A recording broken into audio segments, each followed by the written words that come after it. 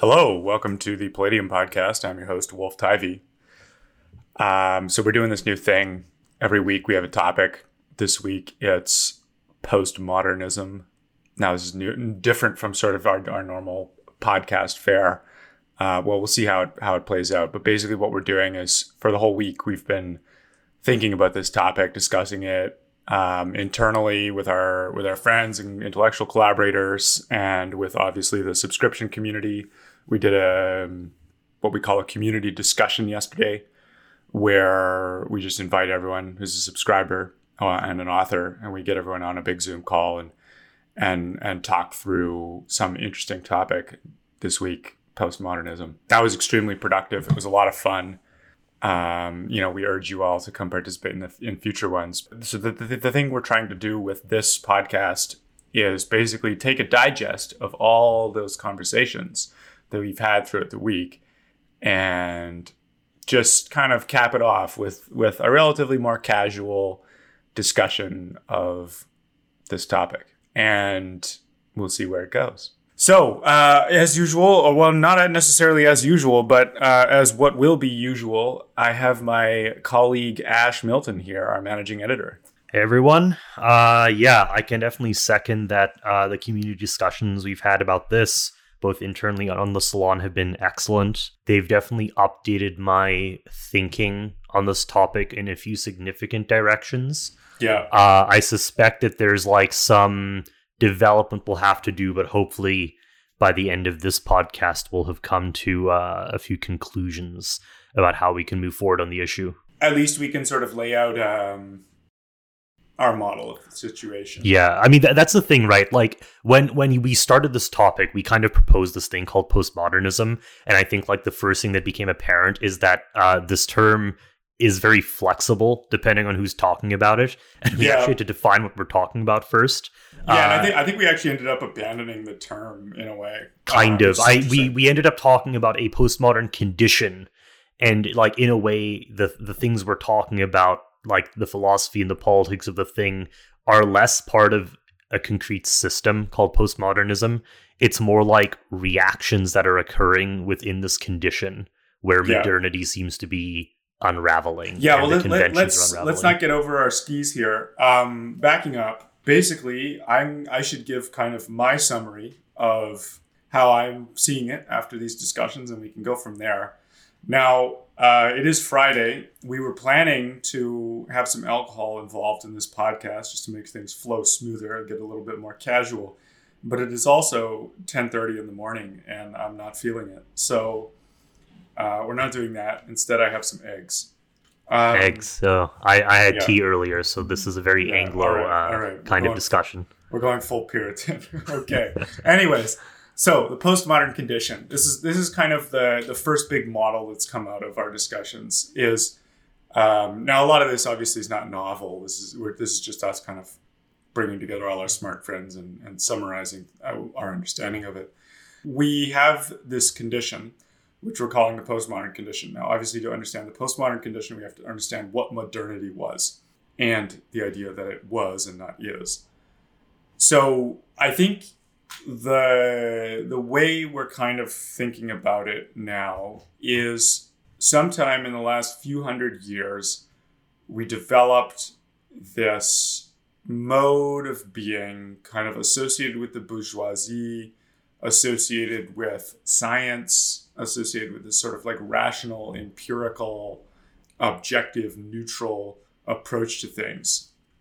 And that approach it's kind of let's call it an elite coordination mechanism, or an elite vocabulary of speaking about epistemology and value and so on, or it's sort of a framing on that whole set of problems. And the basic content of the frame was that we can trust each other to be basically talking about the same morality and the same reality when we are making statements about those things, because we have developed a number of norms that give us access to that, shared access to some moral and physical reality.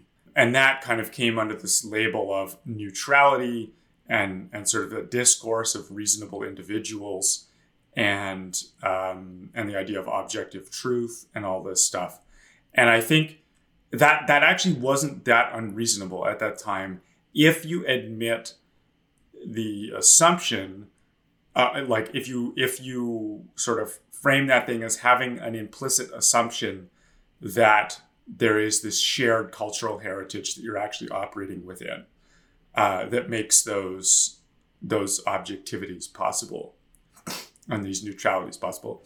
So, so objectivity is a coordination of a sort, right?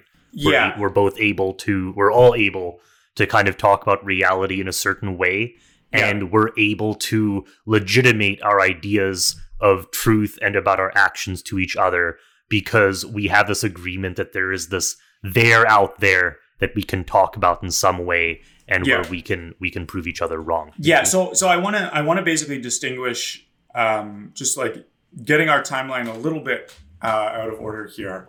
I think that the strong version of the idea of objectivity and neutrality and so on doesn't work. The sort of more perspectival critiques that came later, I think they're just correct. I think you can only really construct, let's say, shared understanding of the world within kind of a shared cultural consciousness, which is you're looking at the perspective of a particular society, whether that be shaped by historical contingencies and power and all these other things. It's a perspective. A society's worldview is a perspective. It's not something that is necessarily commensurable with reality in a naive way, or commensurable with some other perspective in a naive way. And so the idea of there actually being an objectivity and there actually being these like total sort of like metaphysically rational individuals, I think that is sort of this overextension perhaps of the idea, and that doesn't work. But the way the thing did work was that there was in fact enough shared cultural heritage and enough shared cultural assumptions and enough of that shared social worldview that when they did this neutrality thing, they were doing it within that perspective. It's neutrality within that perspective. So you're, in some sense, you're just speaking, when you're speaking with neutrality or speaking with objectivity, if we translate that to a perspectival worldview, you're speaking within the perspective of your sort of civilization at that time. Yeah. So I think we need to focus a little on that neutrality and objectivity thing. Go for it. And how they relate to each other. In the presentation you've given and in the discussion, you generally imply that there is this kind of tight relationship between the two. I think one could give narratives where actually maybe that isn't a very tight relationship. So, maybe in there is an objective world, but when we participate in it, we are never neutral or something like that. Why do you think that the neutrality and the objectivity parts of this thing are so tightly combined? Sure. Okay, that's a good question. So I'll just bring in my own metaphysical assumptions here. I think there is a reality. I think it's a pretty decent model that there is some objective reality out there that we have access to through our senses and through our reason and so on. But that said, the symbolic systems that we construct to understand that thing, I would say, are not commensurable. Like they don't necessarily, there is no unique solution to understanding the world. There are many different ways to interact with the world. There's no I think like the idea of representational truth, if taken too strictly, doesn't work. So you end up with the situation where I think my model is there is one reality, but all the different perspectives on that reality are different in kind from the nature of that reality. They are sort of, in one sense, they're machines. They're machines for interacting with that reality. They're complex, adaptive machines, but they are sort of, I'm using machines in a very broad sense. Could we say models maybe as well? Yeah, I don't necessarily want to imply conscious consideration of the thing. You could maybe just be acting in a way that implicitly assumes things about reality without thinking much about it. Yeah, I think consciousness obviously is a thing that's happening here, but I'm not really trying to get into that or like deny it or whatever. But it's that when you're accessing reality, you're doing so through some like system of concepts that you're using to parse your perceptions coming in, and then system of concepts that you're using to sort of model a reality, or to have a model. That model has some correspondence with reality, but it's not like a unique sort of representational correspondence necessarily. Mm-hmm. And then you're making actions. And the real things here, it's that like there's the model is, there's no reality to the symbols of the model. It's the symbols or the internal machinery of the model is just a bunch of internal machinery. It has an interior to it, and that's kind of where the consciousness sits. Maybe this is getting too metaphysical, but I think when you're talking about taking two of those things that are having access to reality and then having them kind of agree on what's going on, or being able to sort of like share cognitive content directly, that's where you're getting, I don't think that works anymore. Like how hard is the line here between the perceiver, the machine, or whatever it is, and the actual reality?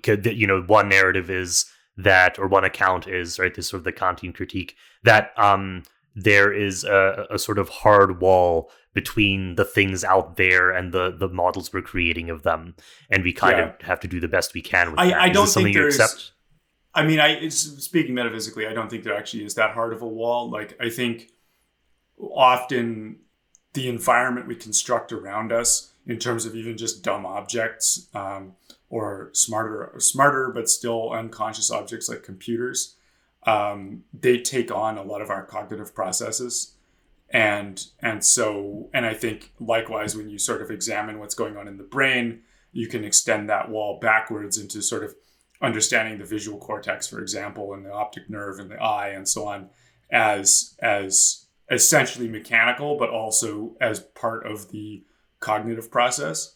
And anyways, I don't want to get too far into that rabbit hole, but point being, I don't think you actually have commensurability between these models in some like metaphysically fundamental sense, and all that means is that to have sort of shared dialogue, you need to have entered into some kind of joint, let's call it a joint consciousness.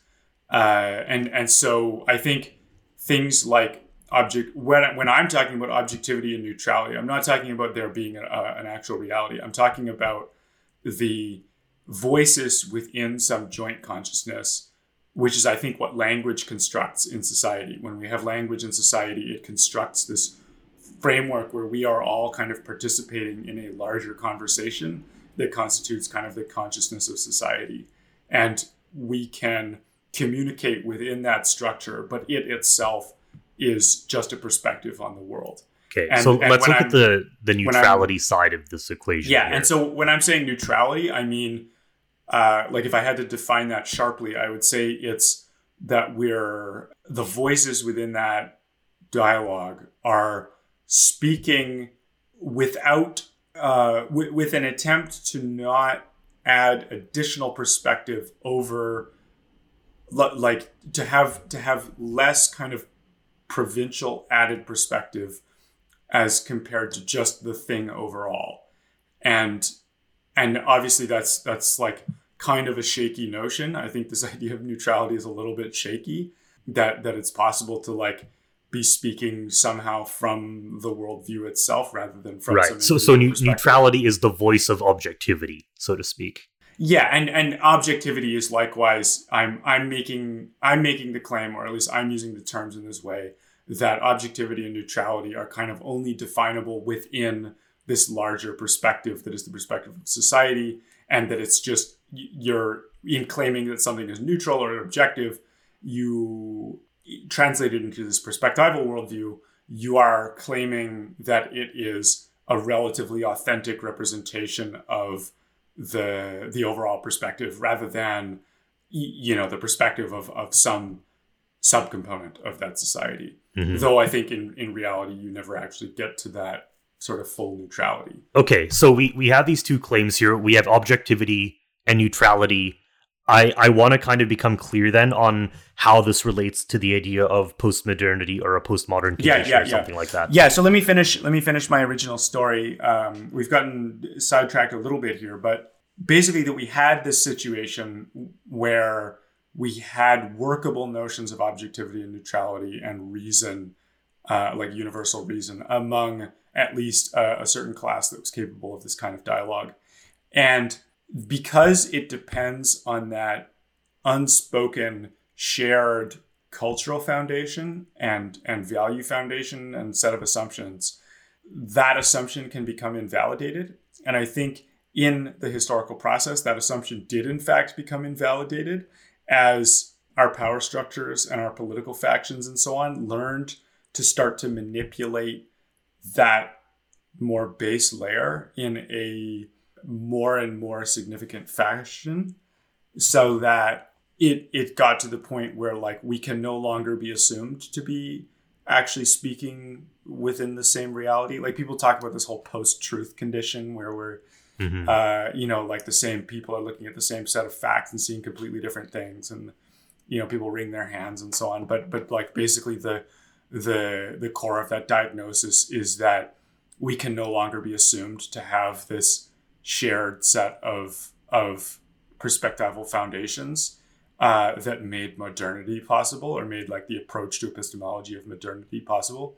And so basically there was a historical condition that was this modernity, which was that those foundations were not yet sort of live objects in the political game, and they have become live objects in our manipulations of our society. And so that leads to the postmodern condition, where all the ways that we have for talking about things and legitimizing power and legitimizing proclamations of truth and all of this are all based on this foundation of individual reason, objectivity, neutrality, implicitly a shared cultural foundation, but actually that shared cultural foundation, that shared set of values, the shared like gentlemanly norms of the whole thing no longer really exist. And so we're in this situation now where we're actually lying by continuing to ground our discourse in that way. It becomes a lie. And then the cultural result of that is everyone really gets used to that particular type of lies. And you get to this sort of hyper-normalization state where everyone sort of knows that it's not real, but it's like kind of how we talk and how we go through the motions of society with this kind of objective neutrality, expertise, kind of modernism. But that's no longer what's actually going on underneath the surface, and most people mostly know it. And that is what we're calling the postmodern condition. So to restate it slightly, it's like the postmodern condition is this condition where we've discovered that we told ourselves the story that objectivity and neutrality and these things are what made the modern society work. And we've discovered that actually these things were kind of invented down the line. There was maybe something else at play making the society work. Yeah, there was something more fundamental underpinning those, that like when they worked because there was something more fundamental underpinning those, but we didn't have a good restoring force on that and a good governance of what that more fundamental thing was. So that when it eventually became subverted or under attack or changed, the assumptions of modernity no longer held. Right, and I want to highlight that part. So there's an assumption in the model you've presented here where something else, the more fundamental thing itself, broke, right? Yes. It doesn't seem to be the case that we've kind of like lost objectivity and neutrality, but the society is still functioning. Something broke, and it became clear that these concepts were not holding up without the grounding structure that had brought them into being in the first place. So the death of these things is a symptom in a way. It's like whenever you have some model that you're operating on that has a bunch of simplifying assumptions, like it leaves a bunch of stuff out of the picture, right? Whenever you have some paradigm of especially in social paradigms, it always leaves something out of the picture, and because it has to be a simplified map. But the problem is in sort of a complex adaptive system like society, where you're using that map to go and like engineer a lot of manipulations of social reality and physical reality, you eventually get to the point where whatever things had been left out of that picture are going to become more and more important over time. And you're going to reach this point where that picture just becomes absurd. And I think this is a universal condition of worldviews. I think this is something that always happens to any worldview, is that you eventually run out of the coherence of it, because energy ends up going into invalidating the assumptions that made it work. And because there's so much to be gained by invalidating the assumptions that made it work, or it just sort of happens over time as you solve all the other problems that are available to you. And I think this has happened before modernity a few times in Western history. I think one of the ones we were discussing was the example of the scholastic to modern transition, involving ways that scholasticism started to get subverted. Kind of each of these mechanisms ends up often degenerating into a set of norms or codes that are followed in a way for their own sake. So one of the inner discussions, one of the works that was brought up. It doesn't even have to degenerate. It's just that, like, by using it for so long, the world changes such that it's no longer valid. It's like, in finance, like it's alpha decay. For people who know that terminology, basically, if you have some trading strategy, you go and apply it to the market, you can make money for a while, but after a while, you've basically like arbitraged out whatever opportunity was there in the market, and it no longer exists. But I think there's more than that going on, though. I think in the narrative that it may be the case that the institutions have kind of decayed in a way that makes these no longer viable, but it also seems to be the case both in the sort of late scholastic era with the rise of casuistry, and in the modern era with the rise of expertise, that a lot of more and more social effort starts getting devoted to sort of hacking the structures of meaning and authority, right? So more and more aspects of life in the modern world try to get themselves redefined as sciences, like psychology, economics, the whole sort of expertise world of technocracy. The idea was that like more and more of life could now be presented scientifically, whereas what was maybe actually going on was people seeking power within the modern paradigm, within the paradigm of expertise, and realizing that depended on getting their sort of partisan projects defined as scientific in some way. And I think effort into this social effort being put into hacking rather than the actual like normal functioning of the thing is a big part of what contributes to the ultimate collapse of coordination. Yes, because no one is interested in actually keeping the system functioning as it originally did.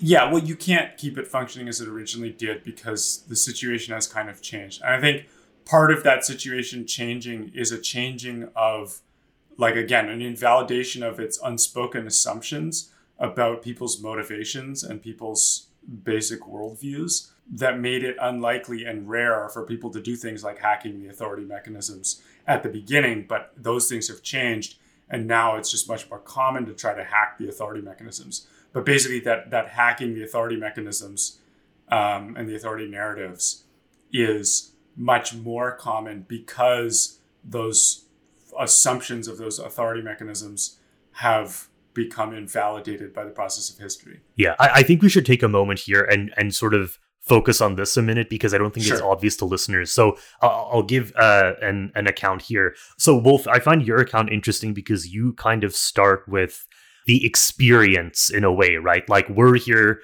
in this crisis of objectivity, neutrality, in this breakdown, and your account sort of starts there and then reverse engineers what was happening. I found in our discussions, like my instinct is always maybe historical in a way. I like to go first to the question of what was the modern era, what defined it, what was the arc of its development, and then let's see if we can identify what exactly is disintegrating. I don't think these are in contradiction, but I know people tend to start in these two different ways. I've spoken to those things to some degree, right? Like my account of how it was this there was this development of a mode of elite coordination that depended on a certain set of assumptions, and then that is broken down over time. I mean, right. I want to broad strokes, but it's a historical and I want to spend a moment here on like what we mean by coordination. So in early modernity, one of the works that was recommended during the course of our discussions was A Social History of Truth by Chapin, and one of the most important facets of early modernity is the rise of a kind of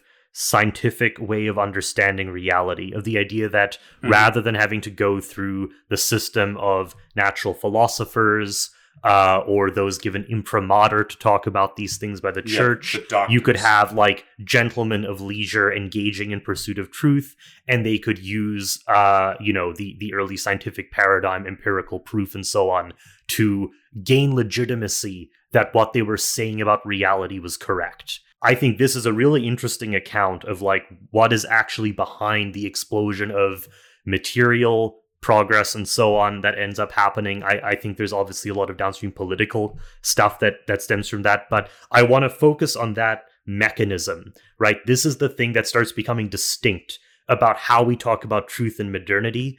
And I think what you're talking about here, Wolf, with objectivity is sort of inherent to this worldview to a degree. Yes, there's a world that we are learning about, and when I show that I have accurately learned something about it, this gives me a kind of legitimacy.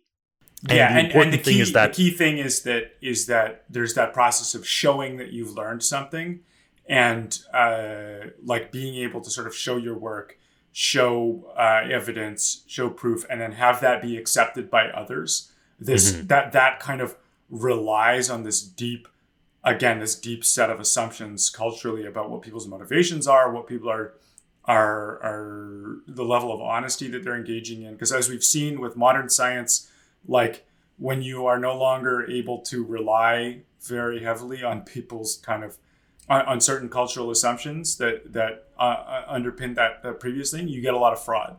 Yeah. And I think we have sort of increasing fraud over time in science right now. Well, and we've talked about before how a lot of the most important scientific progress seems to come from small, tight-knit working groups, right? And I think this is part of why. In a group like that, where you have a certain degree of trust, you can both verify what other people are saying, but you can ideally also hope that they are presenting information to you in an accurate way, right? They're honorably respecting the rules of proof and discourse that the group has created. And this isn't like necessarily a whole theory of knowledge here. I think it's something that ends up working quite well, and then ultimately it starts getting formalized into a whole kind of paradigm of thought or a way of talking about truth. Yeah, and I think a key thing there is the other thing that makes those small groups work well is because they're coming at this from sort of just a shared intention to figure out the truth, they are actually engineering their standards of discourse around the actual set of assumptions that they are able to make. Like they're not just taking some off-the-shelf scientific method and implementing that, and it only happens to work in these small groups. It's that they are inventing for themselves a style of discourse that takes advantage of the assumptions that can be made in that particular group. And so it's often going to be quite quirky. It's going to be different from what it would be somewhere else, but it's able to produce knowledge because the mode of discourse is well suited to its social environment. Right. And then an interesting thing starts happening with this, right? Where these kinds of norms that begin in these tight-knit Royal Society type groups start getting scaled up and extrapolated to other parts of society. So ultimately, there's a political narrative as well, right? Where states and political actors and power has to prove itself in a way. There are ends that it should be achieving in the society. The rights of man or human progress or something like this, material development. And by achieving those things, power has kind of like given proof of its own validity. And that's pretty that is new, right? It's saying that sacral authority that can't be questioned is no longer the basis of power. Power now has to create this whole other narrative of its legitimacy, where it is in some way representing objective, apolitical, neutral truths about the world, right? And this kind of varies depending on which path of modernity you take. So if you're in a liberal democratic world, it's like, we have developed the most democratic, most liberatory system. If you're in the communist world, it's we have liberated the working class, we've unleashed material progress. So the things being proven change, but this kind of more deep level mentality that power has now proven its expertise about something becomes kind of universal, right? In China today, the party state has a similar foundation for its authority. It has achieved the development and liberation of China. So the whole world is, in a way, still operating under power structures which have legitimated themselves on these modern grounds of objectivity and expertise. And I think this is important to understanding modernity. Yeah. So then let's move on to more discussion then of the postmodern condition, which is, I guess, what comes after this, where, I think the key driver of the transition to postmodernity is that you start to have these propaganda projects, conspiracies, just political factions, things going on in the background that are starting to push on the culture in particular on those cultural assumptions of what of good faith and what kind of reality we're talking about and so on, the assumptions that make up our actual perspective, and they're pushing on those to achieve political ends by, in some sense, subverting the modern system. And I think this is a natural thing. It's like basically the top predators in society, the top sort of social predator organizations are finding ways now to prey on basically this paradigm that had been set up, which is modernity. And I think that happened, like just to speak historically, that starts happening through maybe the 19th century, really picks up, like latter half of the 19th century really picks up in the 20th century, getting more and more of these examples where the basic foundational assumptions are becoming, they're sort of now pieces on the board. They are in play politically. And then I think the result of that, again, leads to the situation where, it becomes obvious to sort of the discerning people that these claims of objectivity and expertise and neutrality are lies, and they are just cover for someone's like more naked political end, or naked class interest or whatever. And so then you start getting a reaction along those lines. You get these postmodern critiques from the 20th century postmodernists where they're saying, look, this stuff actually doesn't, this objectivity thing is kind of a bunch of BS. Look what's actually going on here. It's one class dominating another by means of these lies. And so I think that results in a lot of the postmodern discourse that we see now under that label. And then another thing that was brought up in our discussions with the community was the ways that, like, in World War I, you have these big grand narratives being thrown around, but like to the man in the trench, it sort of starts to become obvious that the big narratives are kind of a bunch of hooey, and what's actually going on is like some kind of overclass is throwing a bunch of these men into the meat grinder for their own ends, and it's not like the narrative. Right. So like the mode of expertise are totally out of sync with the reality. The mode of expertise is no longer working in a sense, right? Like I don't know if it's like it's not working. It's just that like it's become a lie. Right. That's what I mean, though. The mode of expertise.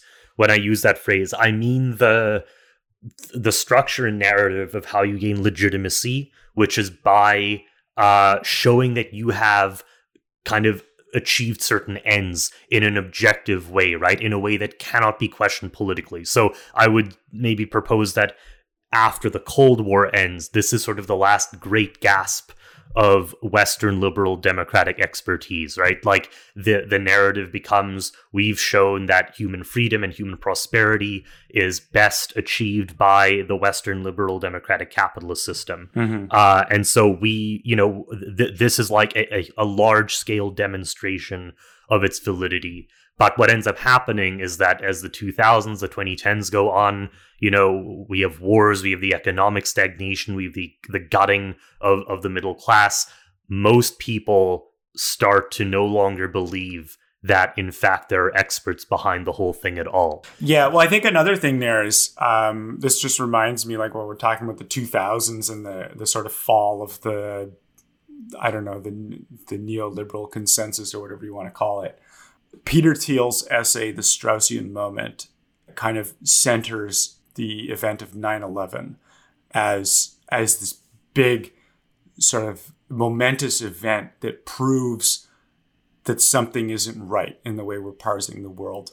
We're parsing the world in terms of like man as this materialistic, rational being that just wants the number to go up. And then here are these guys, in some cases, rich, even sort of people with access to wealth, who are saying, no, I don't want just materialism. I care about this other thing, this spiritual thing and this political thing so much that I'm going to, blow myself up to kill thousands of Americans, right? And it's like the act of 9/11 is this total repudiation of the liberal anthropology and modern anthropology. Right. The idea that all anyone wants is prosperity and kind of personal freedom.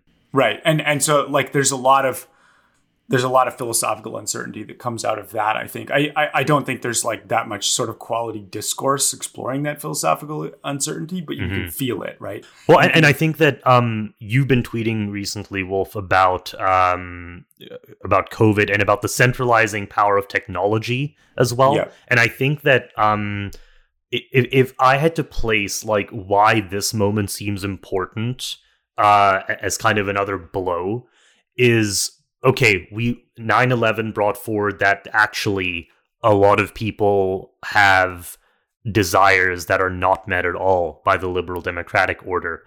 What this moment does is it takes the actual successes of that order, right? So technological development and liberation, that was the way that things like the internet were presented to us. And it's showing us, oh, wait, actually, even these so-called successes seem to go towards ends that are contrary to those of like the things that order promised us. So instead of liberation and personal freedom and a society where like, anyone can enter the discourse and there's no censorship or masters, it's actually the opposite. We're now more centralized, more potential for censorship than we've ever had. And we're actually, all locked down. And an increasing willingness among the people who actually run those structures to do the censoring. And so like that to me seems like the thing going on now that's out on the level of 9/11 to a blow against the legitimizing narrative. Yeah, so let's talk about 2020 for a minute. I mean, 2020 has been kind of a big year. A lot of it is just a couple things happened. Yeah, a few things happened. A lot of it is just continuation of trends that we've been watching since the early 2010s, right? But there have been a few nice stark examples. I think the first one, first arc of the 2020 season was the initial COVID thing, and in the initial outbreak of the coronavirus, we have all these objective expertise institutions, very respectable, very respected. Everyone thought they were going to do great. They handled the Ebola crisis completely well. People were afraid of that, and it just never made it to the States. Everyone expected the same thing SARS, to happen to MERS, COVID. Everything. And then it just became clear that like they were just lying over and over about things like the masks, about like what was going on, about and just covering like ass covering left and right. Yeah, I want to actually let's flesh this timeline out a bit, because I think one of the elements of this year, one of the qualities of this year, is that like month by month you kind of forget and rewrite the past again. So like let's just go through this, right? When the pandemic starts, we're told anyone who's worried about this becoming a pandemic is an alarmist and a fearmonger. These crazy guys in Silicon Valley who are tweeting about it, they're just trying to upset things. It's all under control. A few weeks later, we're told actually it is a pandemic, and the nutcases are the ones saying that there's nothing wrong with it. We're then told that masks basically don't seem to work, and this isn't helpful. Soon after that, we get masks getting made mandatory. We have people who are self-isolating getting called extreme. Then we have mandatory lockdowns across a lot of the world. This isn't to say that there aren't, obviously there's lots of different groups out there who have reacted in various extreme ways. Every time a decision gets made at the top, it gets a reaction against it from the bottom again. But the important thing is that the people who were supposed to have the expertise themselves flipped so many times. And I think part of why we see now people, any decision that gets made at this point in terms of a response, right? Second wave lockdown, no second wave lockdown. There's going to be a bunch of people who say it's a conspiracy, who say that they have no idea what's going on. And it's, there's because that's what has happened. The first thing is, I think, maybe it's reasonable to have a bunch of, I don't know, officials basically saying, here's how we're treating the situation, and here's how we want you to treat the situation. And to have that flip-flop over time, it's like, yeah, maybe it's incompetent, but it's not a lie, right? But to have them, instead of saying, here's how we're treating the situation, and here's how we want you to act, instead, like, trying to just lie to us and treat us as and like with this expertise narrative and like objectivity, where they're saying there's no scientific evidence that the masks work, so you should never use a mask, and then saying actually there's no scientific evidence that masks don't work, so therefore you need to use a mask. And at some point it's just they are officials directing the public, but they're doing so by means of lies, and the lies are just extremely obvious and becoming much more obvious. On each decisional flip, the trigger gets pulled. Like the full power of invoking authority gets invoked every single time. So rather than saying, we actually don't know exactly how you deal with this, we're going to try things, and because we are who we are, at the end of the day, the authority to try and safeguard our society from this disease lies with us. And so we are going to try different things and have to update, but it is our role to coordinate this whole thing. Rather than doing that, every decision is given the full weight of the scientists say X. And so obviously by the time you're at the 10th iteration, this is now completely illegitimate. Yeah, I don't think it's even it's about the full weight. It's about the implications of the process. Science is supposed to have this kind of eternal character to it, where once something is true, it's always true, right? You're not right. Maybe you update over time or whatever as you change your model, but it's not political. It's not supposed to be it's not supposed to be our levers for governance.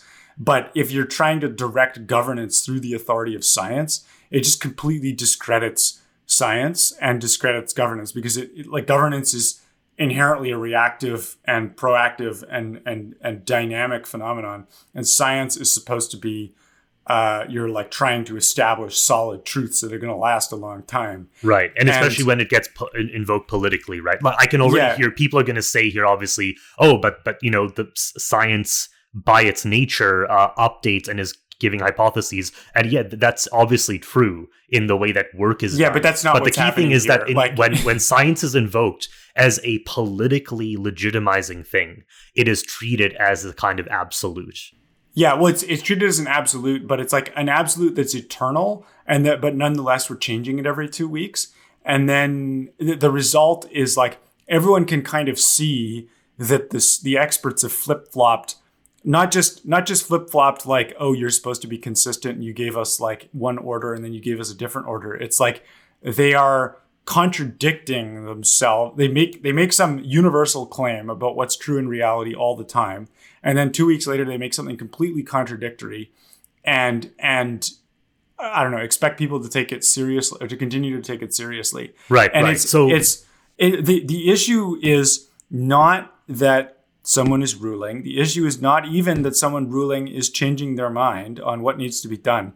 The issue is that the ruling is being laundered through this objectivity, scientific expertise narrative that is completely inappropriate for it. Right. Rather than political authority having its own basis and science being the tool that it tries to use to respond to things, the scientific, like science TM, so to speak, becomes the basis of the political authority. You have authority because you are the person who's operating on the basis of science, and your opponents in some way are not. And so this is super unstable, clearly. I think this is a good example of what the postmodern condition means, right? It's like somehow we've overextended this notion of objectivity and expertise and so on all over the place to the extent where we don't even have notions like there is an official who can order us to treat the situation this way or that way without making all these other priestly pronouncements about what's ultimately true. And that's interesting. And so it's just heightened the postmodern condition where you're looking at that and you're like, okay, they're just lying to me. It's just a bunch of lies. It's obviously just a bunch of lies, but they seem to be able to enforce those lies. So I guess I have to go along with it. But like the psychological condition there is not what it was in the 19th century when people talked about science. Mm-hmm. It's this alienated, again, it's this postmodern experience of society where like the thing is just this hyper-realist, like what is it? Hyper-realism? Yeah, the hyper-real, this idea. No, it's. Am I citing the concept well? There's this book, the hypernormalization. Sorry, yeah, it's hypernormalization, and it's this really weird situation to be in. Anyways, I think this is like just a good illustration of the postmodern condition. But this is not a new thing. This has been happening for the last 100 years. But it's sort of in 2020, just due to the nature of things that are happening right now, we've gotten a very sharp illustration of it.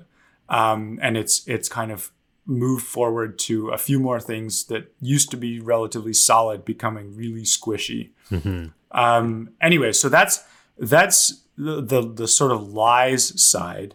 But then we have, with the whole election thing, the Trump thing, the general political divide thing, we also have this aspect of a lot of these so-called objective processes, like the way that some of the censorship has been justified, also being essentially like just using this language of objectivity to cover up for what are essentially right. The naked We're just acts protecting of power. Facts. We're just defending truth. Yeah. It's covering up for basically naked acts of power, one way or the other. Mm-hmm. And I don't think we need to go through a whole timeline of 2020 about how this applies, but there's been plenty of examples where the language of neutrality, the language of safety, the language of fairness or whatever is being applied in like egregiously unfair, politicized ways. Right. Like I proposed this thought experiment in one of our in the salon, I think it was.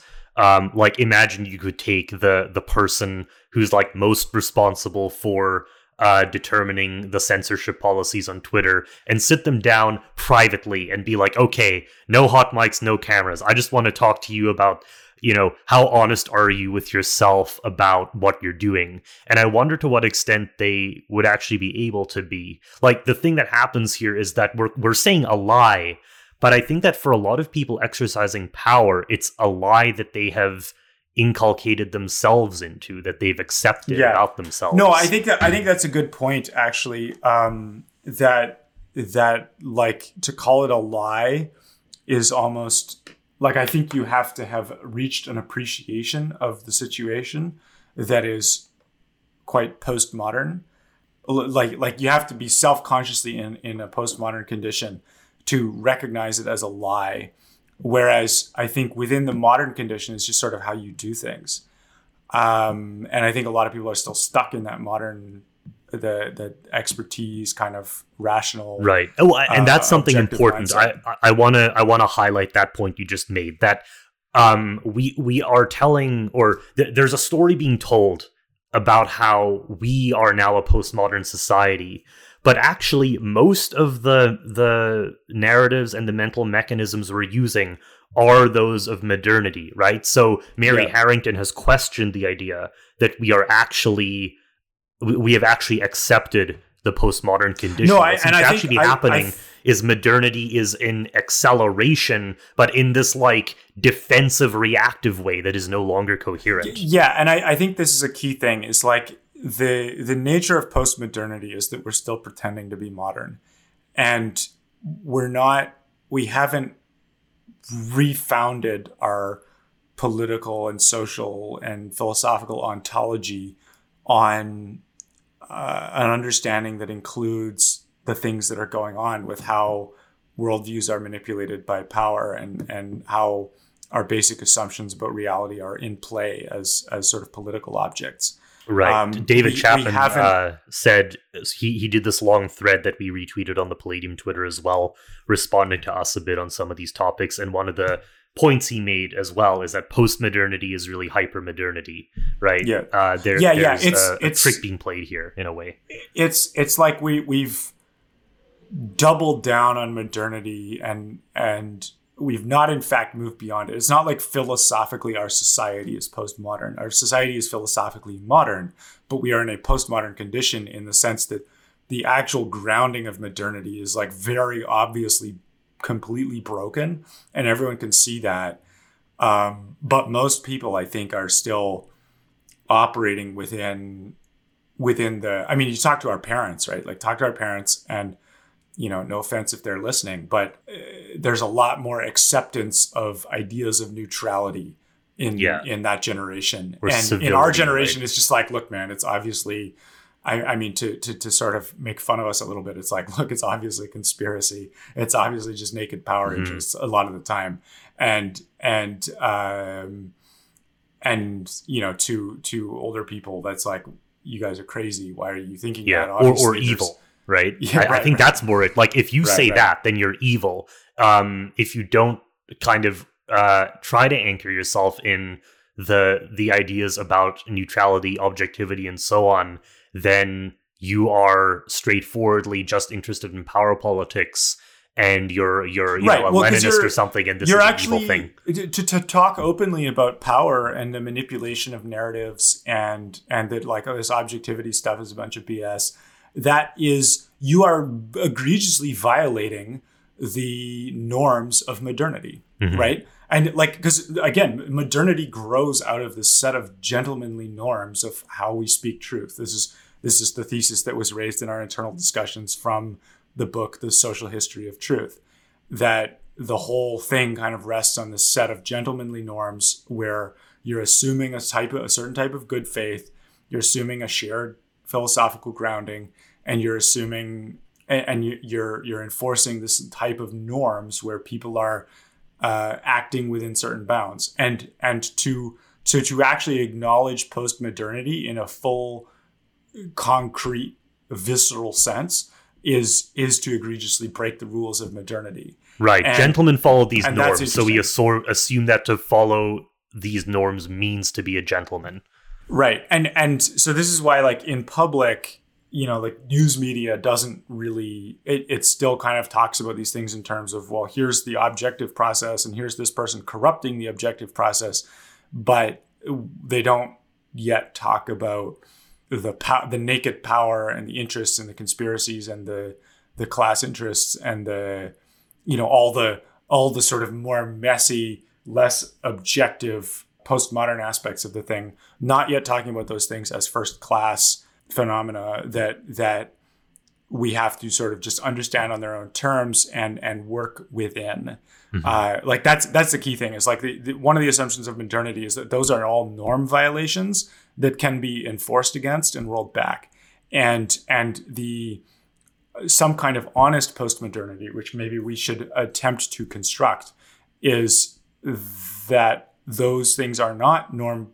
They're norm violations of modernity, but they cannot be rolled back. And so what we have to do is move beyond philosophical modernity and find ourselves a philosophical grounding that understands that fluidity and that power influence and all those things that are kind of invalidating modernity. I don't necessarily have the new ontology, right? I don't have the new ontology for you, so I'm not able to speak about it with full coherence. But that's what we need to figure out, is how to talk about that in a just honest and straightforward way that isn't trying to frame it as violations of modernity. And I think we do have some posits that we could maybe start to outline. But before we do that, I want to just highlight another conclusion that we can draw from the diagnosis there that we discussed on the Salon as well, which is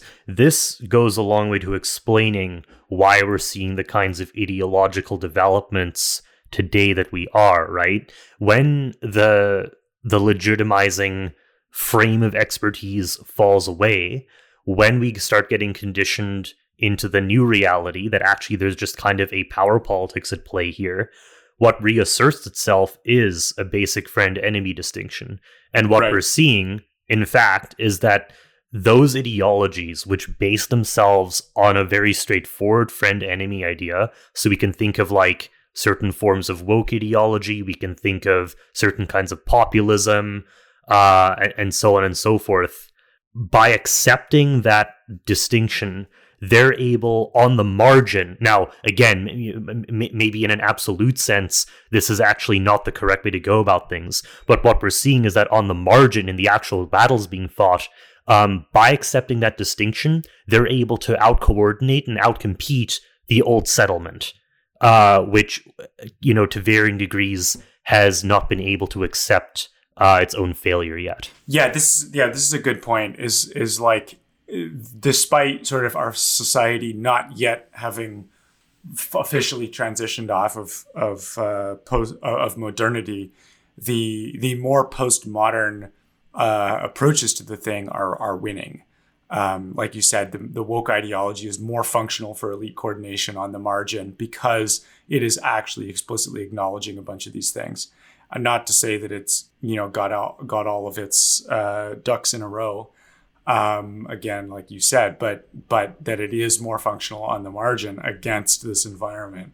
And I think sort of on the other side, the QAnon kind of narrative is also interestingly that's a good example, where its basic view is like the power, like the conspiracies. It's in the genre of conspiracy theory, right, which has been sort of discredited since the CIA made up the idea of conspiracy theories in the 70s. But of course, to cover up some conspiracies.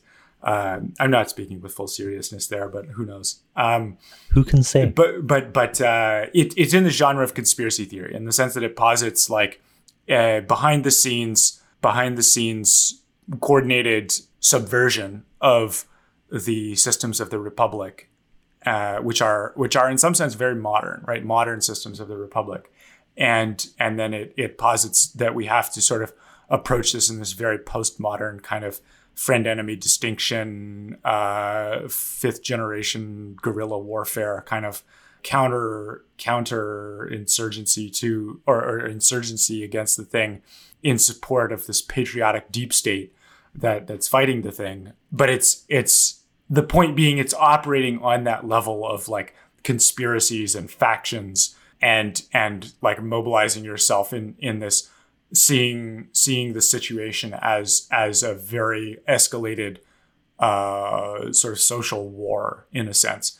And that's like a very postmodern thing. And actually, this is maybe an interesting insight that comes to mind here, is that it might be that postmodernity is like an honest account of postmodernity and whatever will come after modernity, whatever will be sort of the stable, constructive, new thing of postmodernity, will inherently be in the genre of conspiracy theory, because the actual thing that happened to modernity was subversion by conspiracies in some sense, or not necessarily by conspiracies in some very narrow sense, but that ulterior motives and unspoken motives and unspoken coordination is the thing that is actually subverting the processes of modernity and the assumptions of modernity.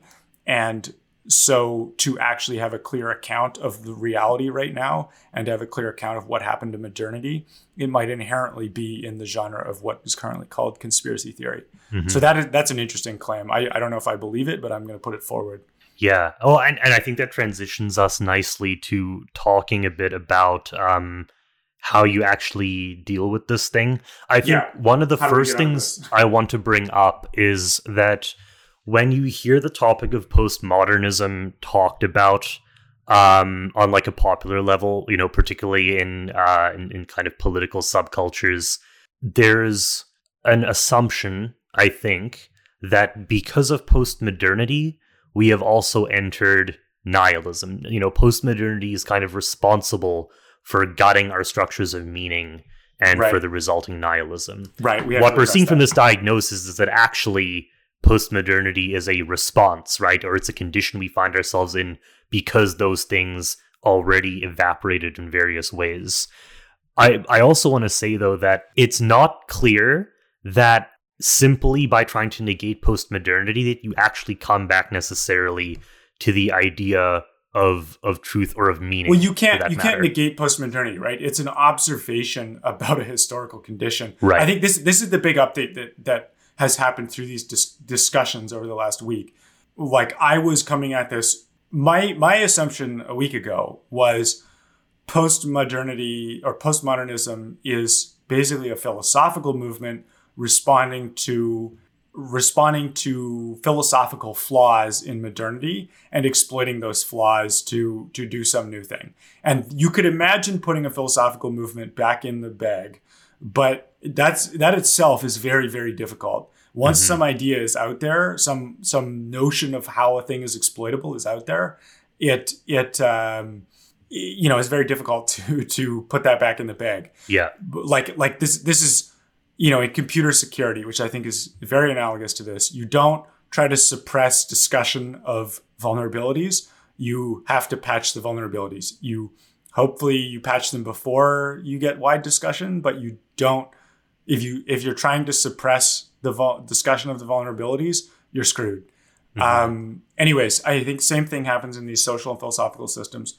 But the update of speaking of postmodernity instead of postmodernism is that the subversion already happened. The flaws inherent in modernity already led to fatal exploitation of modernity. And now postmodernity is reacting to that in various ways.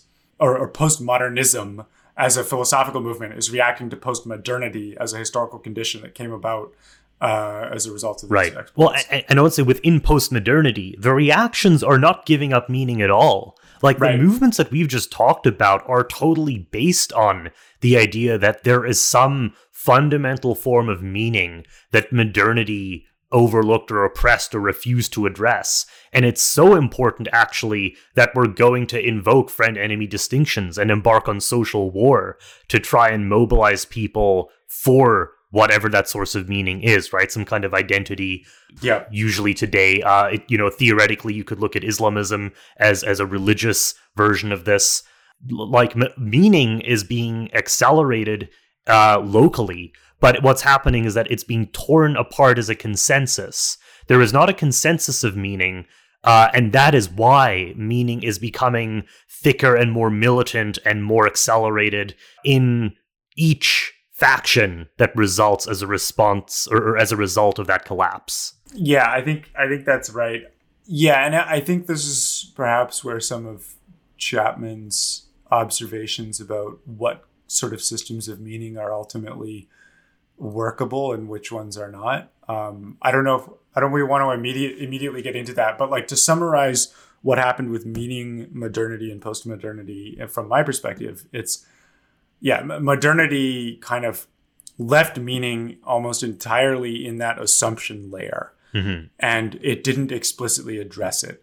It says, oh, we don't have to address meaning within the modern paradigm. We all kind of have our own private access to what's meaningful to us, and then we aggregate that in through the democratic process and the discourse, blah, blah, blah. And we get, a society governed with respect to our meaning, but it's all completely implicit. But then, with the collapse of modernity and the tearing down of all our sort of assumptions of meaning, again, I think the tearing down of the assumptions of meaning, there's part of that process there is our worldviews have, our narratives of meaning, our worldviews have come into play as pieces on the political board. And this is the ultimate sort of cause of the postmodern condition. And that's, from the inside, that looks like suddenly you're realizing that everyone else no longer believes what you believe. And, all your assumptions you thought you shared in common with the rest of your society, you're suddenly in this position of being like a holdout. And, obviously that's a very distressing position to get into. And so I can see how people like that's sort of especially the experience of let's say the conservative, who tend to be a little bit behind the curve on the changes in sort of assumptions of meaning. And that's a fairly distressing thing. And again, I think if we kind of adopt a self-conscious postmodernism, where it's like, yeah, of course I don't share my systems of meaning with everyone else. We're in a state of effectively, let's say social confusion at the very least. The whole thing is kind of messed up right now.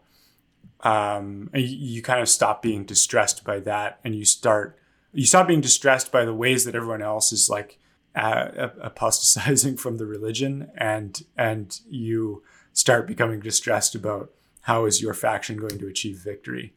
And yeah, so I that goes to what you were saying with respect to like the acceleration of factionalism and friend enemy distinction is in some sense like also an acceptance of the postmodern condition with respect to meaning. Well, and I'm a little more suspicious that we're just kind of left in that situation of like even on a metaphysical level of just reduction to power. I think part of that is because one of the distinctions I would make from the way that you originally presented the objectivity question at the start of the show is I dislike the style of kind of removing the observer from actually participating in the reality, right?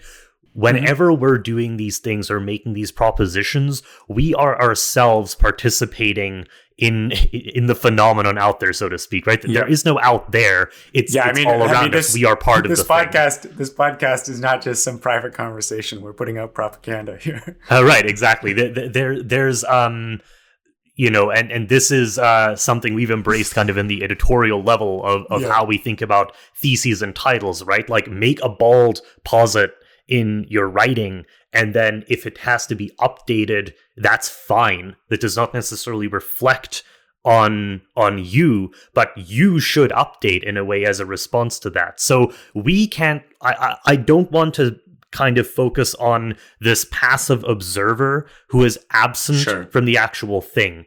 By doing that, I think, and I have maybe more thoughts on this down the road. I think that there's something of Chapman's we can bring up here, but I think ultimately that also breaks down the walls between these different forms of meaning that we seem to be trapped in right now, where you kind of can't translate between them. I think for now, though, one of the things David Chapman brought up is the idea of power, right? Are we just left with, in the absence of some kind of transcendent objective meaning, is there only power? He kind of gave the critique that social arrangements, and I'm quoting his tweet here, social arrangements emerge from uninnumerable sources, which we understand only imperfectly, some better than others. They can't usefully be summarized as power. He can probably elaborate better on what he's talking about there, but I think on a very day-to-day level, if we think about the social structures from which we get meaning, Mary says in her article on transactional logic that when you look at the numbers, family is the most important source of meaning for the majority of Americans. Obviously within the context of family, sure, I mean, there are power dynamics at play, but the fundamental thing is not power, it's the relation itself. It's the experience of bonds with other people where you're serving and being served by one another. Power. Let's not make that solipsistic. It's like our systems, our experience of meaning is definitely mediated by and influenced by those things. But I think sometimes people get a little bit too reductive with like the meaning is just in the relationships as opposed to the relationships being like something that's happening within your system of meaning, or which is even kind of sure. But I think let's try and pin down here when we talk about power in its relation to meaning. Is it the case that meaning is kind of just an expression or a propaganda of pure power? Yeah, no, it is not. Meaning is like, I don't know if that's the useful question. Let me just directly respond to Chapman's thing, which I think Chapman makes a very good critique. I accept that critique, and like I think he's absolutely right that basically our experience of meaning, our experience of by meaning we mean both kind of purpose and intelligibility. Our experience of meaning is shaped by many, many different things socially, as he says, uninnumerable. The way power comes into that is power acts on some of those things and in some ways deliberately to change meaning. So I would say that meaning is therefore not solely the sort of like straightforward extrapolation of power in some sense, but is heavily influenced through it, indirectly through all the things that, the innumerable things that create our experience of meaning.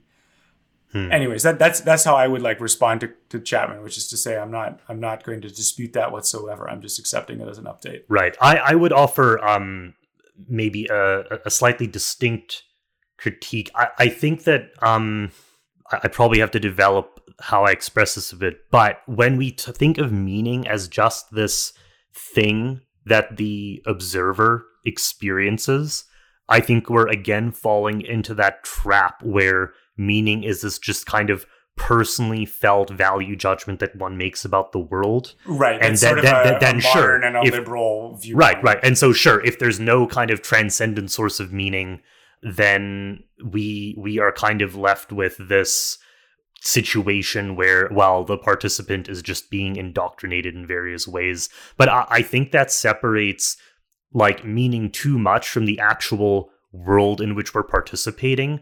I think this has to do with the impoverishment of moral language, for example.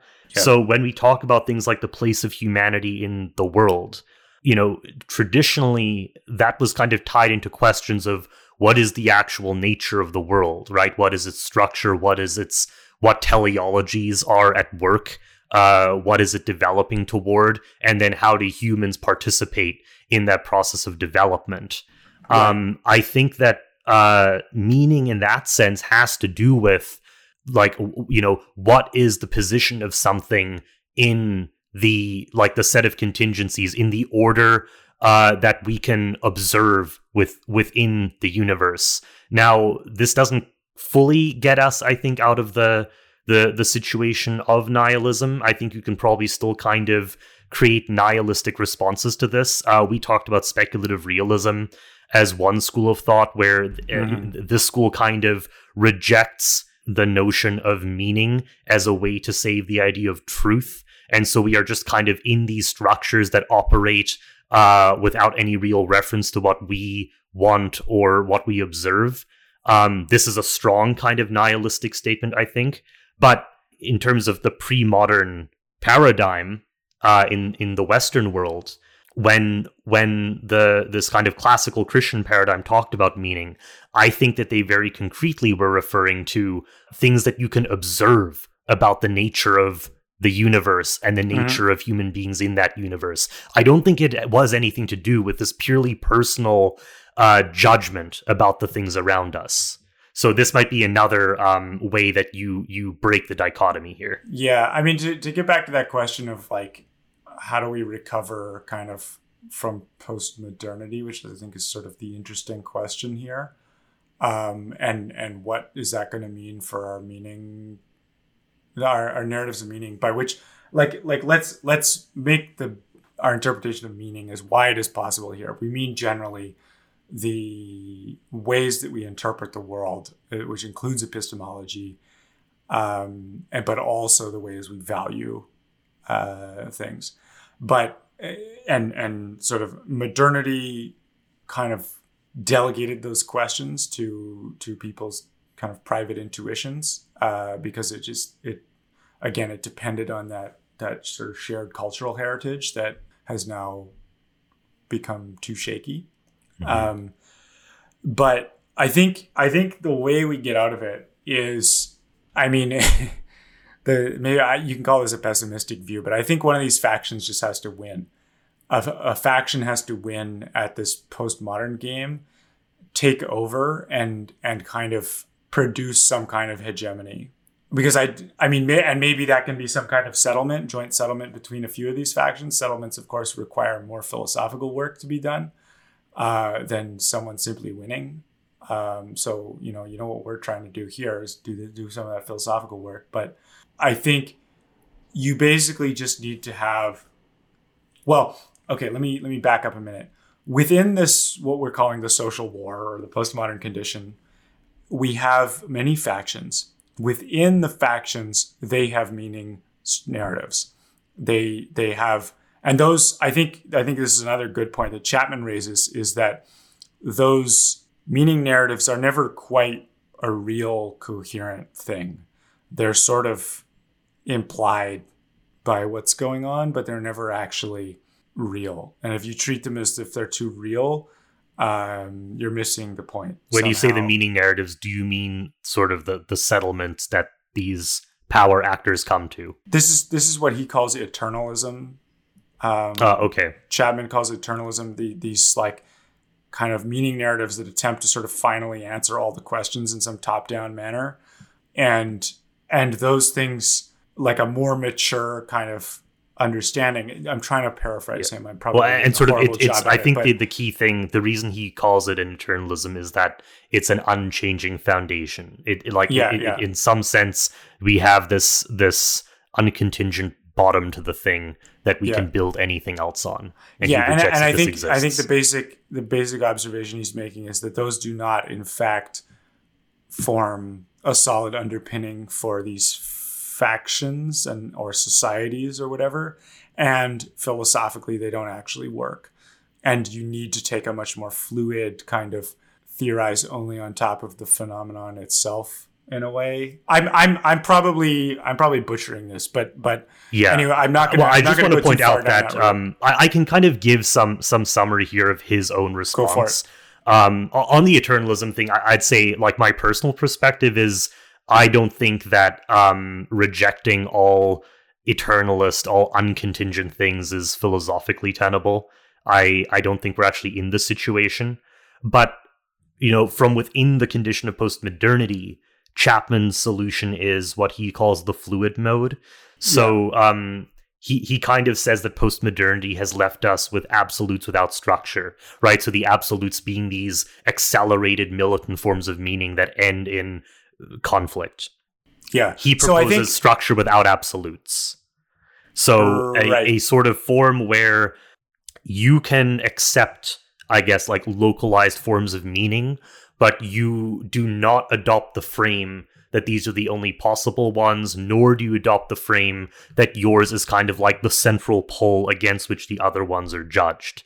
To me, I had asked him, and Yeah, I don't know if that's possible. I had asked him whether he's read like Deleuze, who, you know, for people who have read Deleuze, they'll know he talks about things like assemblages and rhizomes. So Right. this idea that you can think of reality as structures that don't necessarily have like a center, like they're pure loops of structure and system and feedback that update and learn, but that don't necessarily have like a central guiding thing behind yeah, them. they don't necessarily have, you know, they don't like compile down from some crisp like rigid philosophical axiom system, but they do still have some kind of reality as an existing phenomenon. Right. Anyway, right. And I can say, so David's answer to this was that he has not in fact read Deleuze. So it's interesting to me that he comes to a kind of similar idea there. Yeah, that is interesting.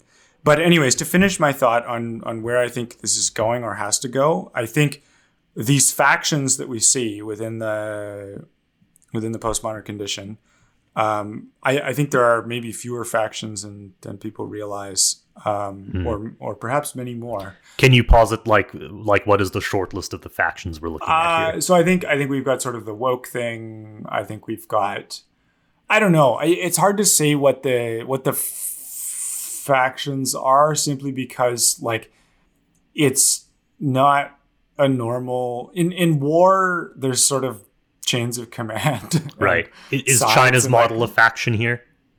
What's that? Is the Chinese model a faction here? I mean, the Chinese are definitely a faction. Okay. But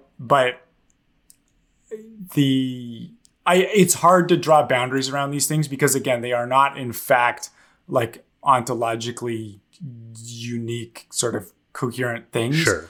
But let's just say that there's this soup of factions, and there may in fact be uncountable factions. I don't mean very many. I mean qualitatively uncountable.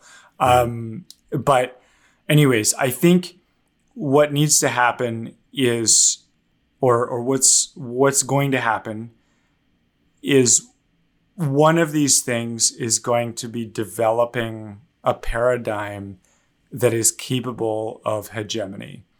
And perhaps multiple of them will develop paradigms capable of hegemony, or develop, I don't know, the seeds of such a thing. And then someone will get a position of overwhelming hegemony and begin to impose that paradigm that is capable of hegemony. And I had not all paradigms are capable of hegemony. A lot of them are, like, I think the woke thing in particular is not actually capable of hegemony because it defines itself almost always as this resistance. Right. It's always, the moment it accepts power, the thing falls apart. Yeah, the moment it says like, actually we're in charge, it's not. It can't. It doesn't have the philosophical flexibility to do that at the current time. Maybe someone will cook up a better version of it that actually does have that capability. We could foresee iterations which, like with communism, right? It defined itself as almost entirely oppositional up until its victory in Russia, and then you actually had iterations develop where they had accepted power. Yeah, and you have to do similar things like, I mean, and in the communist revolution, they had to, I don't know if they had to, but they did, in fact, purge all the old revolutionaries who were still stuck in the revolutionary mode. Mm-hmm. But point being, I think something has to develop, some faction has to develop a paradigm that is capable of hegemony and achieve hegemony. And once that happens, then I think we're out of the postmodern condition, except in sort of the strict sense. It's like we're still after modernity, but we're not in what we currently understand to be the postmodern condition.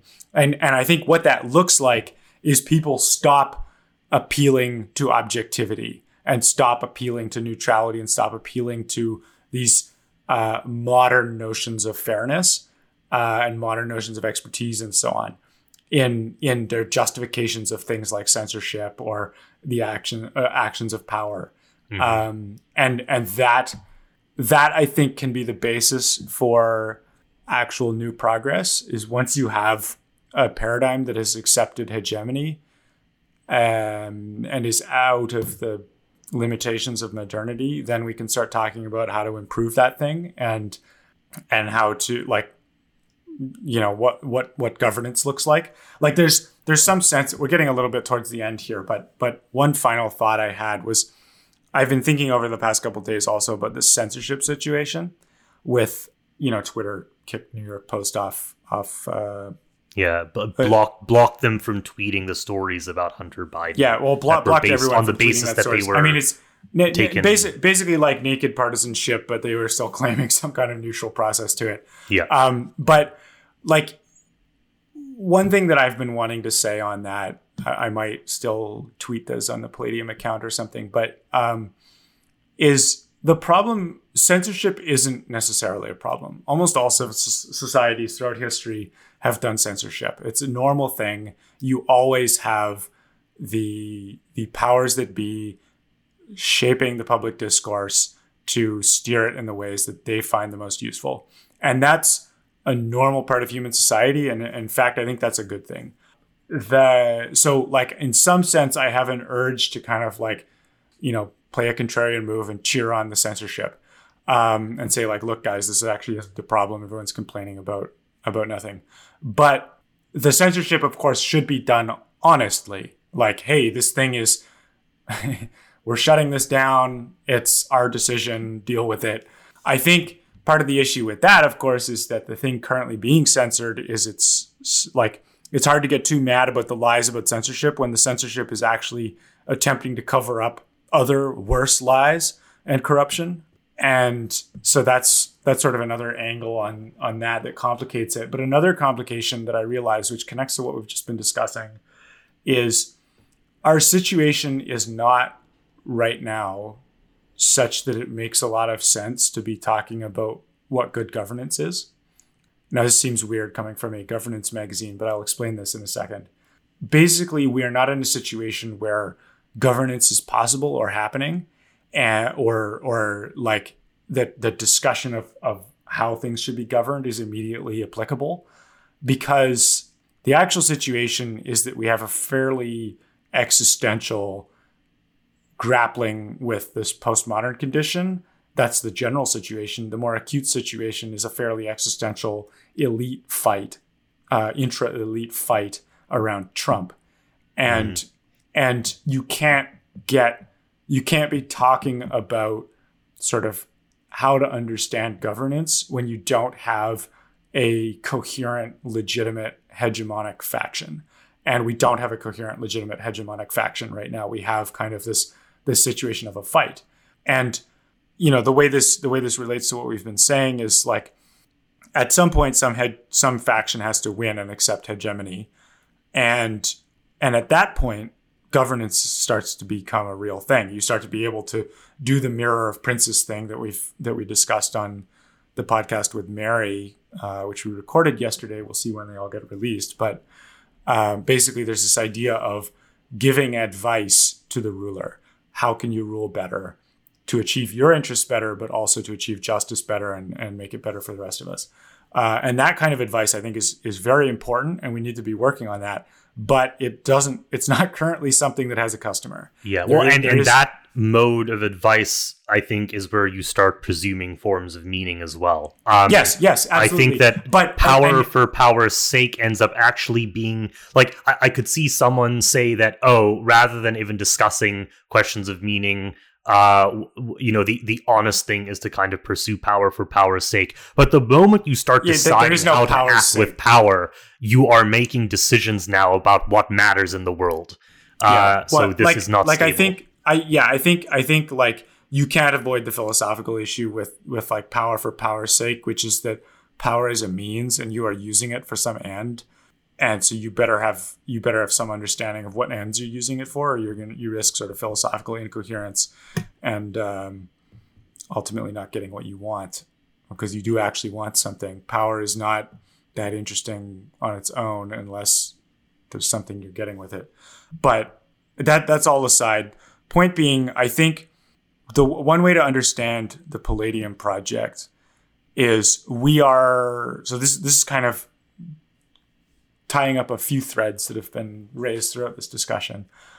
We are attempting to sort of build that body of coherent advice that will be applicable in the next paradigm, but is not currently applicable. We don't, or at least I don't believe that governance discussion is all that applicable right now, because I don't think that's the situation we're in. I think we're in a situation where it's mostly about the politics in the sense of who is winning. And it's about the philosophy right now in the sense of how do we develop a paradigm that can accept hegemony. But our whole project is somewhat forward-looking, where we expect some future condition to come in the nearish future over the next, let's say, a decade, hopefully not longer than that, where it will be possible again to talk about governance coherently, and it will be useful to have developed a bunch of people who can think about that and who have a worldview that can advise a hegemony. So that's one of the things that we're trying to do. The other thing that we're trying to do is, we talked about paradigms that can accept hegemony. I think there's actually a lot of philosophical work that goes into that. And we also talked about what it would mean to accept the postmodern condition in like, we mentioned journalism largely doesn't accept the postmodern condition and still sort of operates within modernity. And Palladium is in some sense an experiment to figure out, how do we talk about power and society without making the assumptions of modernity about objectivity and neutrality and so on? And how do we actually engage with the thing? I won't say apolitically, but we're not directly trying to fight the fight here with Palladium. We're trying to sort of advise the winner in a way. But this basically kind of ties together what Palladium is about. That we are trying to. It's in some sense, the whole project is a response to this postmodern condition where we are assuming that it will get resolved by some new hegemony and some new paradigm. And we want to help contribute to that going well and advise it, like build up a body of advice that can be useful to that once it happens, so that we can all have a better outcome. Anyways, that's my plug for Palladium in the context of this discussion. Here's, I think, a closing question that I think people will still have after that. It sounds like there is a distinction between the philosophical solution for the postmodern condition and the political power stabilization solution to the instability that condition has created. Yes. How confident are you that the second one has to entail the former? Like, given some kind of philosophical resolution to the question of meaning and of postmodernity, how necessary is it for whatever comes next in terms of power structure to actually accept it? Or could they actually found themselves on some completely different thing? Accept which? The philosophical resolution, I guess. Like, say that. Well, there's no like unique resolution, right? Like, I think this is one of the things that we have to accept sort of within the general sort of philosophical currents that also go under the label of postmodernism, is this idea that there isn't necessarily a unique answer. But I think the way those things are connected is obviously maybe not obviously, but in my opinion, the physical power structure is the most fundamental thing. So there's going to be some new physical power structure. That said, and that thing only, like the philosophical part only comes in to the extent that it's necessary to make the physical power structure coherent and work. Now, but I do think the philosophical things are very necessary to make the physical thing actually work, because part of the physical thing is about coordinating humans, or maybe maybe we just sit here and fool around until we're replaced by machines or something. But like at some point you have to coordinate different sub-processes within society, and those things need a shared narrative of what's going on and what they're doing, and who has the authority and so on to be able to coordinate it all. And to do that requires a philosophical worldview that has answers to those questions. And modernity had answers, or sort of. It was a philosophical worldview that worked in that way, but as we've seen, it had vulnerabilities. It ended up with this postmodern condition, which is in some sense also a hypermodern condition. But I think to get some new hegemony, you necessarily need to have transcended the philosophical limitations of modernity, one way or the other. Now, I don't necessarily know what that's going to look like. I think we can try to contribute to one possible answer. I don't think we can claim to be producing the only possible answer.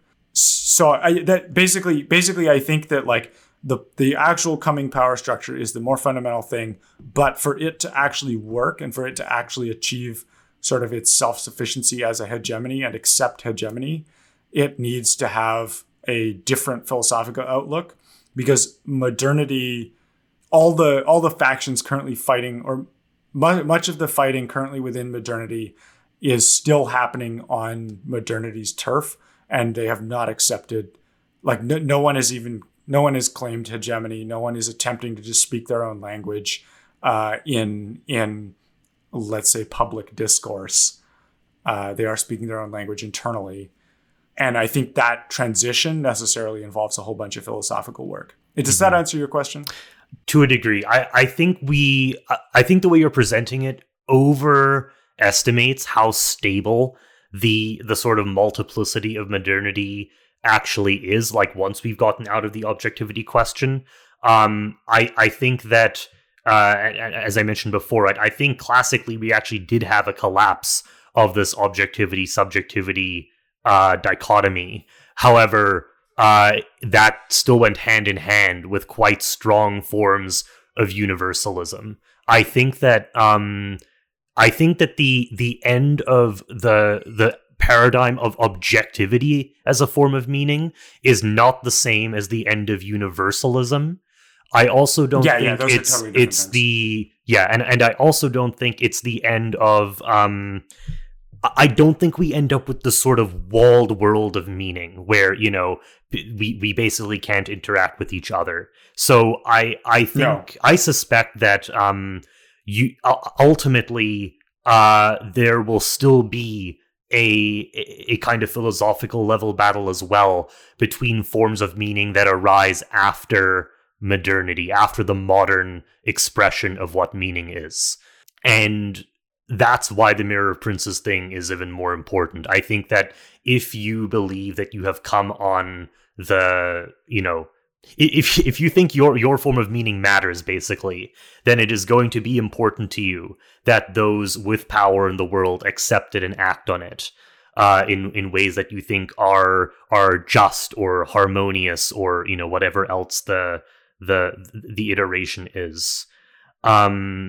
I think, though, what we have centered on that's important here is the distinction, between how this is resolved politically versus this kind of condition that we find ourselves in.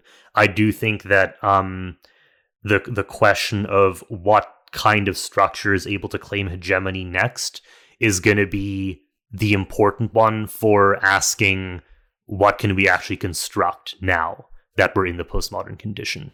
Right. Well, I think this is maybe a good place to wrap it up. Yeah. Here's something that maybe we can have a future discussion on.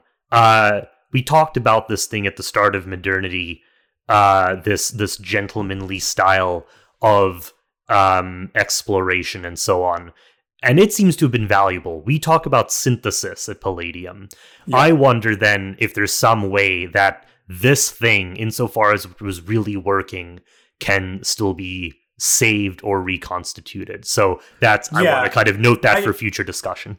Yeah, I mean, I wonder if the solution to modernity, like you can almost get modernity back as long as you actually just make that transformation that I implied. Yeah, but sort of the real thing rather than the story we told about it. Yeah, like make the transformation that I implied at the beginning, which is that you stop taking for granted the cultural heritage and start actively constructing the shared cultural heritage from some, I don't know, deeper template or deeper structure of meaning somehow. Mm-hmm. And if you do that, like, I think you can just get back a lot of the things like science and modernity and neutrality and so on, or discovery, though recontextualized as something that's happening within a particular paradigm, Mm-hmm. which is, I think, what was always happening, but we kind of forgot that or never really acknowledged it. Anyways, so these are all great conversations for the future. We are going to be continuing to have, topics of the week for Foreseeable future. Yeah, for the foreseeable future, as long as this experiment continues to bear fruit.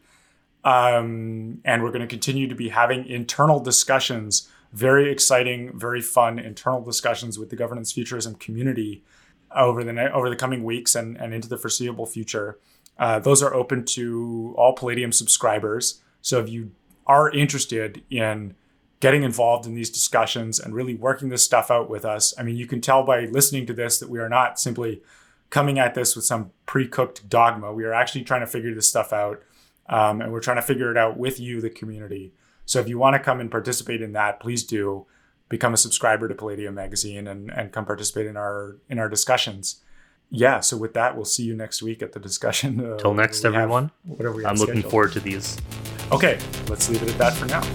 See you guys.